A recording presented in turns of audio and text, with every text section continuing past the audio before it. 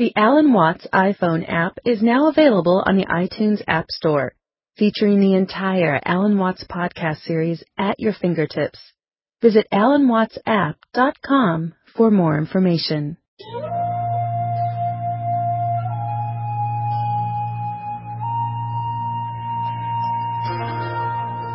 It dances with infinite variety. But every single dance that it does, that is to say, you is what the whole thing is doing. But you see, we forget it. We don't know. We've been brought up in a special way so that we are unaware of the connection. Unaware that each one of us is the works, playing it this way for a while. And so we have been taught to dread death, as if that were the end of the show. It won't happen anymore. And therefore to be afraid of all the things that might bring about death, pain, sickness, suffering.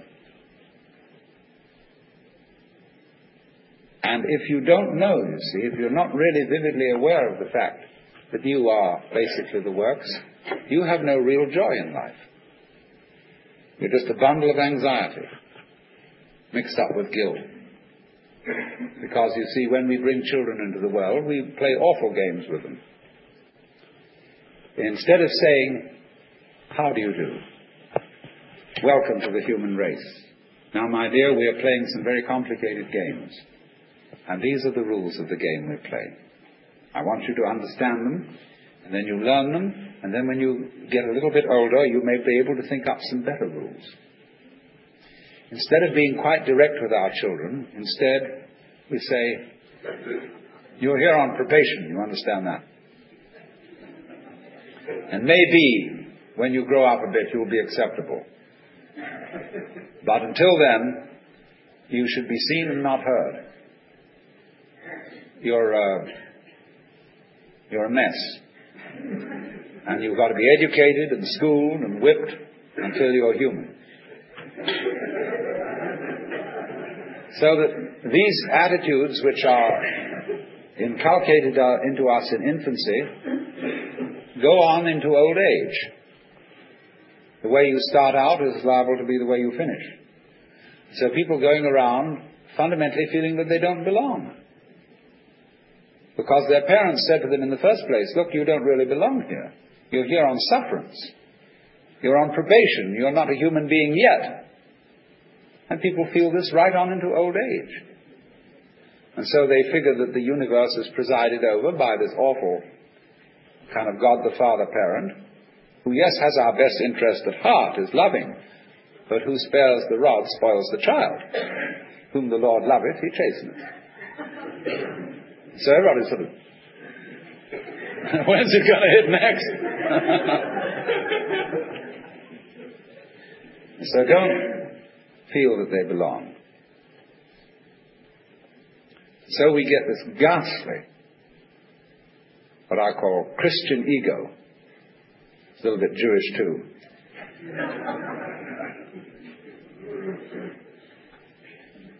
Who really feels that he's homeless, he's an orphan. Even the Christians say we are sons of God by adoption and grace. Not real sons, but by adoption and grace and sufferance. And so comes this sensation, so characteristic of Western man and indeed of all highly civilized people, of being a stranger in the earth.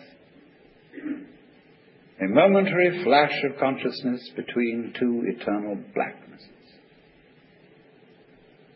And so therefore we speak of confronting reality, facing the facts.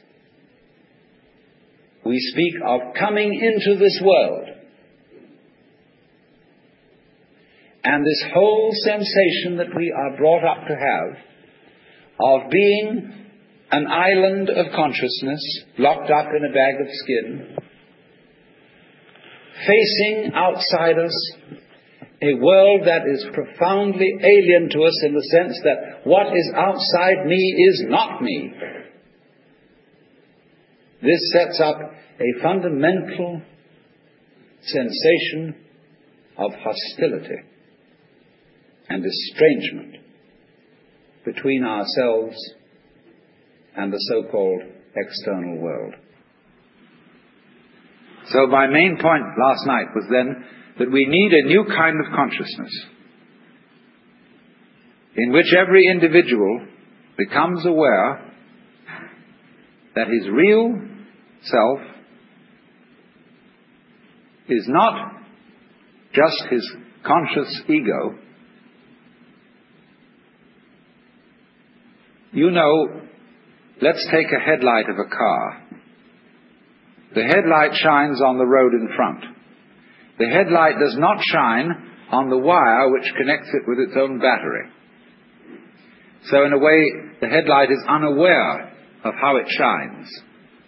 And in the same way, we are unaware of the sources of our consciousness. We don't know how we know. There was a young man who said, though, it seems that I know that I know, what I would like to see is the I that knows me when I know that I know that I know. And so we are ignorant of, we ignore, it doesn't come within the scope of our attention how it is that we manage to be conscious, how it is that we manage to grow our hair, to shape our bones, to beat our heart, and to secrete all the necessary fluids that we need from our glands. We do it, but we don't know how we do it. Because you see, underneath the superficial self, which pays attention to this and that, there is another self, more really us than I. And if you become aware of that unknown self, the more you become aware of it, the more you realize that it is inseparably connected with everything else that there is. That you are a function of this total galaxy, bounded by the Milky Way, and that furthermore this galaxy is a function of all other galaxies.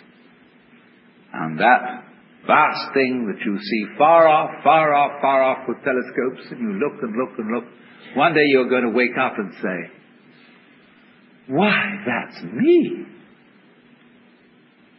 And in knowing that, you see that you never die. That you are the eternal thing that comes and goes, that appears now as John Jones, now as Mary Smith, now as Betty Brown, and so it goes forever and ever and ever.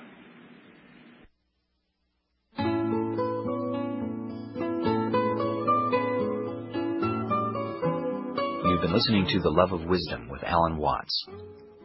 For a cassette copy of this program, call 1-800-969-2887, which is 1-800-WO-WATTS, or send $10 with your name and address to the Electronic University, P.O. Box 2309, San Anselmo, California, 94979.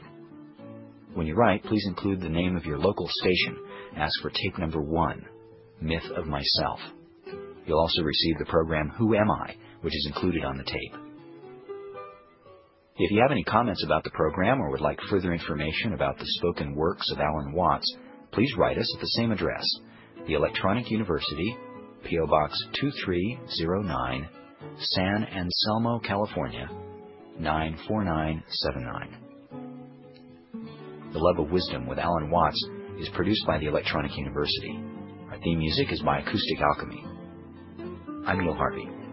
Thank you for listening.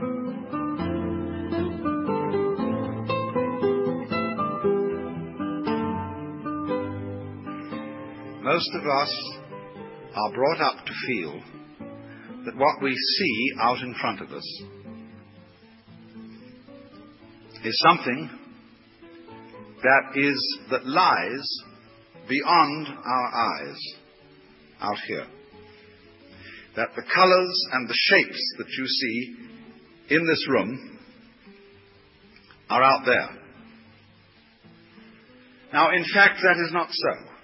In fact, all that you see is a state of affairs inside your head. All these colors, all these lights, are conditions of the optical nervous system. There are, outside the eyes, quanta, electronic phenomena, vibrations.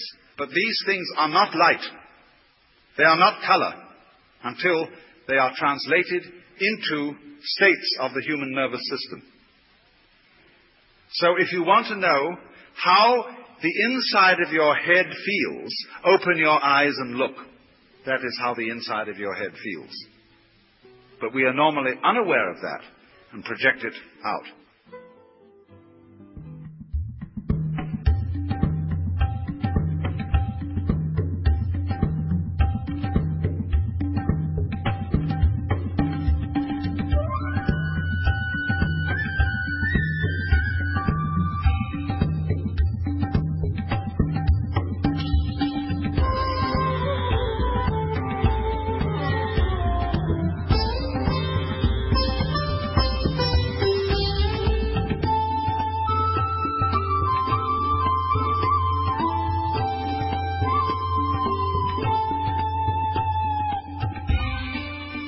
You've been listening to Alan Watts from the Spoken Word Library of the Electronic University.